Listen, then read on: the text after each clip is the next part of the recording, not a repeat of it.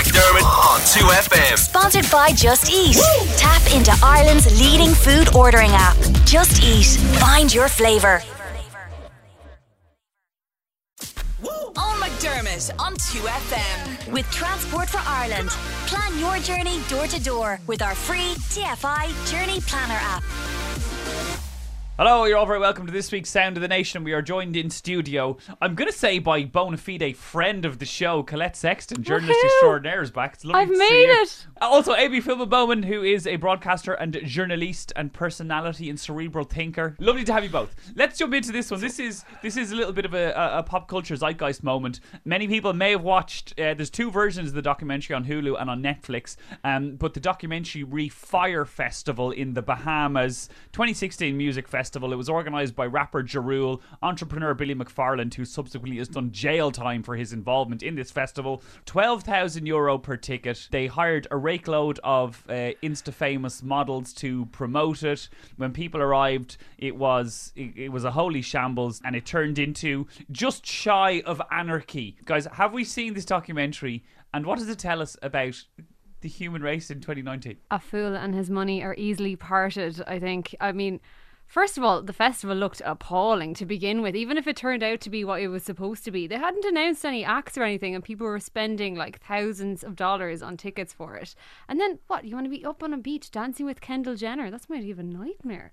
Yeah, I loved this because I really like documentaries where I get to watch rich, deluded Americans as their lives disintegrate before my eyes. Basically, this was a story about people who were very good at Instagram and rubbish at everything else. But you did sort of feel for the people who were working for them. And there was a really telling scene, I thought, where there was an American worker, and just before the whole thing starts, it lashes rain.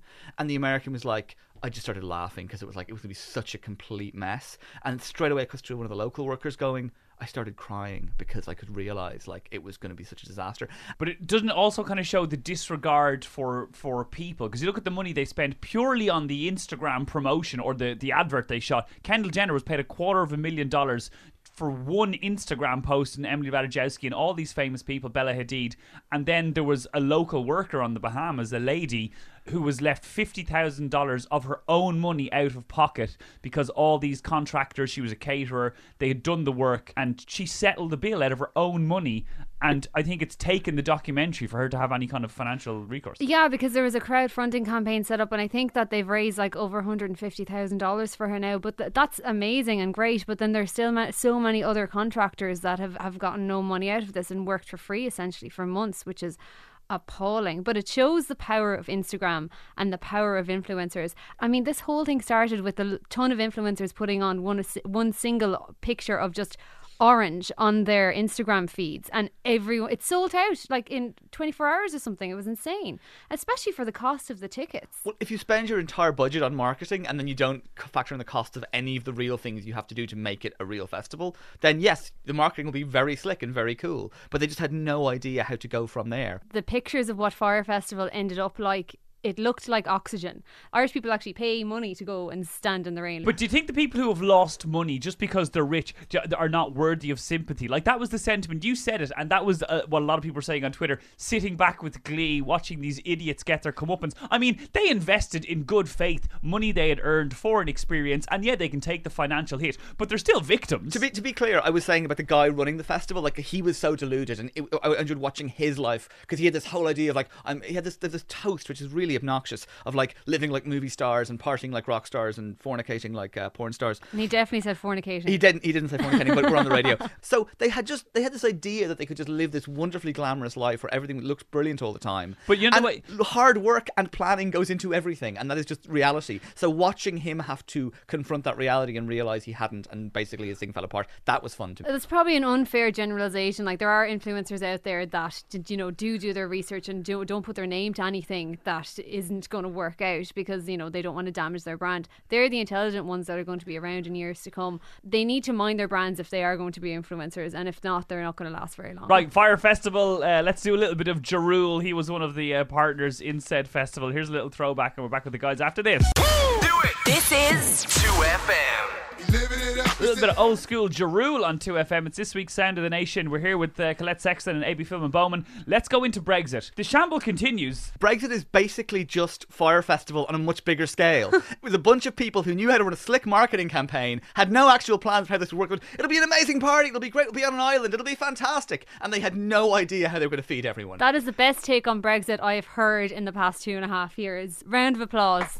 Brexit is Fire Festival. Slick marketing, nothing behind it. People are going to go to jail. Okay, so look, let's talk about this. Airbus, who employ 14,000 people in the UK directly, a further 110,000 supply chain jobs in the UK, annual turnover of 6 billion. The Airbus CEO, Tom Enders, said their handling of it is a disgrace.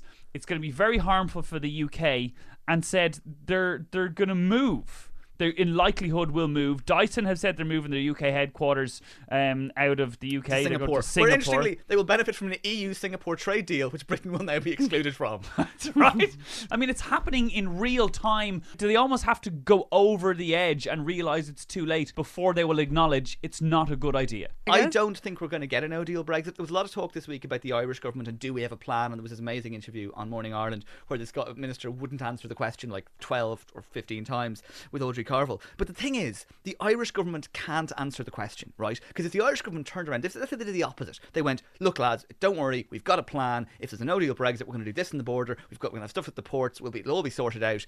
If they did that, everyone in London would go, oh great, we can just do a crash out, do whatever we like now because we don't have to sort out the Irish problem. I think one of two things will happen. I either think Theresa May is going to convince the really far right Brexiteer people in her party, look, you're not going to get a no deal, so you can either have my deal or no Brexit, and they will row in behind her, or else the other people in the parliament will take over and go, do you know what, we're doing something else, whether it's Norway or it's a second referendum or it's a delay. But I think one of those two is going to, I don't think we'll get a no deal. But that was my question. I guess maybe up until quite recently it's like been conceptual consequences, but now when you have people who employ thousands upon thousands upon thousands of people in the UK going, this is a shambles, we are leaving, we're not thinking about leaving, we're not threatening to leave, we are leaving, and there's still no change in the rhetoric or as it is presented to the people, certainly maybe behind closed doors. I just wonder, does it not actually make a difference what happens? I think they're going to have a second referendum. I'm kind of hoping that that's the secret plan behind it all, and Theresa May is secretly still a Remainer, and she's just pretending she's pushing for this Brexit so that she can then be like, oh well, this is the deal, but obviously the people of Britain need to vote on the new deal, which will allow for Brexit. That's a lovely thought, and it's the trouble is, no, let me have this. That's all I'm telling myself. If there's a second referendum, and it might be the way out of this, but it is, even if it's 55-45, that is still an incredibly divided country and a lot of very angry people who feel their votes didn't matter. We need to look at why the EU was set up in the first place. It was to prevent further war. So, I mean, that is what it comes down to. We've seen, things igniting in the north again. It's very frightening. And I think for people of our generation, we probably didn't know how bad the troubles were, and we weren't educated that much in school about it because they didn't want to reignite nationalism. But it's a very frightening thing in this island, and it's something that I think that our politicians know, and hopefully they will continue to fight to make sure that Brexit doesn't end up civil war in Ireland. Okay, right, we need to move on. Bono is a poor man, obviously, because he's been talking about the virtues of capitalism in Davos, so let's help him and the lads with some royalties. This is Get Out Your Own Way, U2, and we're going to talk about Bono after this. Hey! This is 2FM. There was U2, Get Out of Your Own Way. We're talking to Collette, Sexton and Abie, Philbin, Bowman, Sound of the Nation. Now, Bono has told world business leaders and elite that capitalism is not immoral, but it is rather amoral and a wild beast that needs to be tamed. He was talking to the World Economic Forum in Davos yesterday. Now, this, I guess, comes off the back of Alexandria Ocasio-Cortez, who we talked about a lot on the show recently. She's the new darling of the Democrats over in the States. She proposed a marginal tax rate, basically saying, after your $10 millionth dollar, everything you earn should be taxed at 70%. She's kind of preaching socialism. First thing to do, what is the difference between immoral and amoral? Immoral is like the evil person that you picture twirling a mustache with a cap on their lap that they're stroking.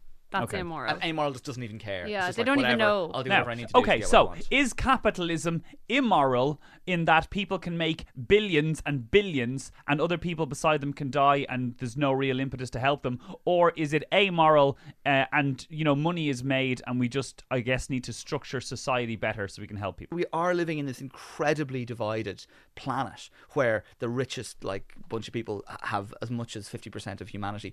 It's extraordinary, and I think we do have to cater our tax system to that. After $10 million, how much you get taxed? I think 70. I think that's fine. I wouldn't have a problem with it. I But would then again, 100%. I'm not on $10 million, so As of course soon I'll as say I that. start making $10 million, I have no problem giving 70% in tax. Now, this is okay. You say this, but I was listening to I mentioned this in the show the other day, the Ben Shapiro podcast, and he was going, "Look, let's take a public figure everybody knows, The Rock. The Rock last year made $70 million.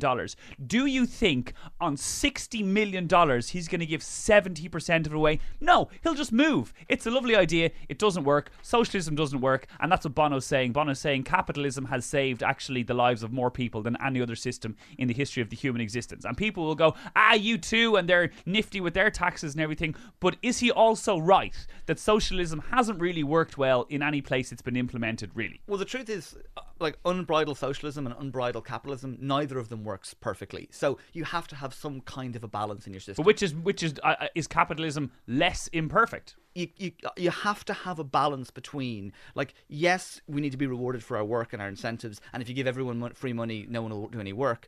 But if you just allow people to be rich and entrench their wealth and pass it on to their kids, and and not help people at the bottom, you're just entrenching privilege. So you have to find some kind of balance. Is The Rock really going to miss that $10 million? And think of the difference it would make to the world's poorest 10% if you divided it among them. You've got to think about the efficiency of that as well. But it wouldn't be divided up among the world's poorest 10%, because we'll say he probably pays his taxes in the US, so it would go to people in the US. It wouldn't go to the people who are in the worst poverty in Africa. So we need to look at it in that way as well. So then if the US get more taxes, where does that go? And what do they spend it on? And you know what? I'm really tired of Bono preaching to us about what to do with everything in the world. He's a musician, and he tells us what to do with our politicians. He tells us, what to do with our taxes. It can get very grating and hard to listen to. And if he had that platform in Davos, he's not going to get up there and change capitalism or change how it works, but you could get up and be like, hey guys, would you be a bit sound, maybe pay your taxes in your countries, or maybe give more to the poor. Ireland is the beneficiary of companies like U2 structuring themselves in a tax efficient manner. Ireland benefits from that. It's easy to bash U2, I think, because they are Irish, but people don't bash Apple for being as clinical in the execution of their taxes. I suppose though U2 are a lot more human because they're a band, whereas Apple is this giant corporation and also employs hundreds of people here. So there's an argument between the two. And there is a difference. Deep down, we're insecure that if we bash Apple, they'll leave us. Whereas U2 will always be there, and if they fail a bit, sure, we'd kind of. So we're the abusive partner in this relationship. And there is the Irish begrudgery of U2 as well. They have made an amazing career. We're kind of out of time, but to wrap it up, Abie, do you think, in all honesty, if you were earning $60 million a year or $70 million a year on the $60 million, you would pay 70% tax? Quick. Probably not. But I would like to think I would use the money in some beneficial way. Because at that point, what joy is it going to bring me other than giving it to people who actually need it? A yacht. Collette? I do. Maybe I'm just saying that because I know I'm never going to make that kind of money. Journalism isn't exactly going to turn you into a millionaire. But I think that I would. I think I wouldn't really mind. What on earth are you going to spend the money on at that point? Okay, we've two budding philanthropists in our midst, and we look forward to being loaded one day. Abie, you want to plug quick? You got 5 seconds. Nope. Colette? Buy the Sunday Business Post, read image.ie. Thanks a mil. Love you, bye. Do it. This is 2FM.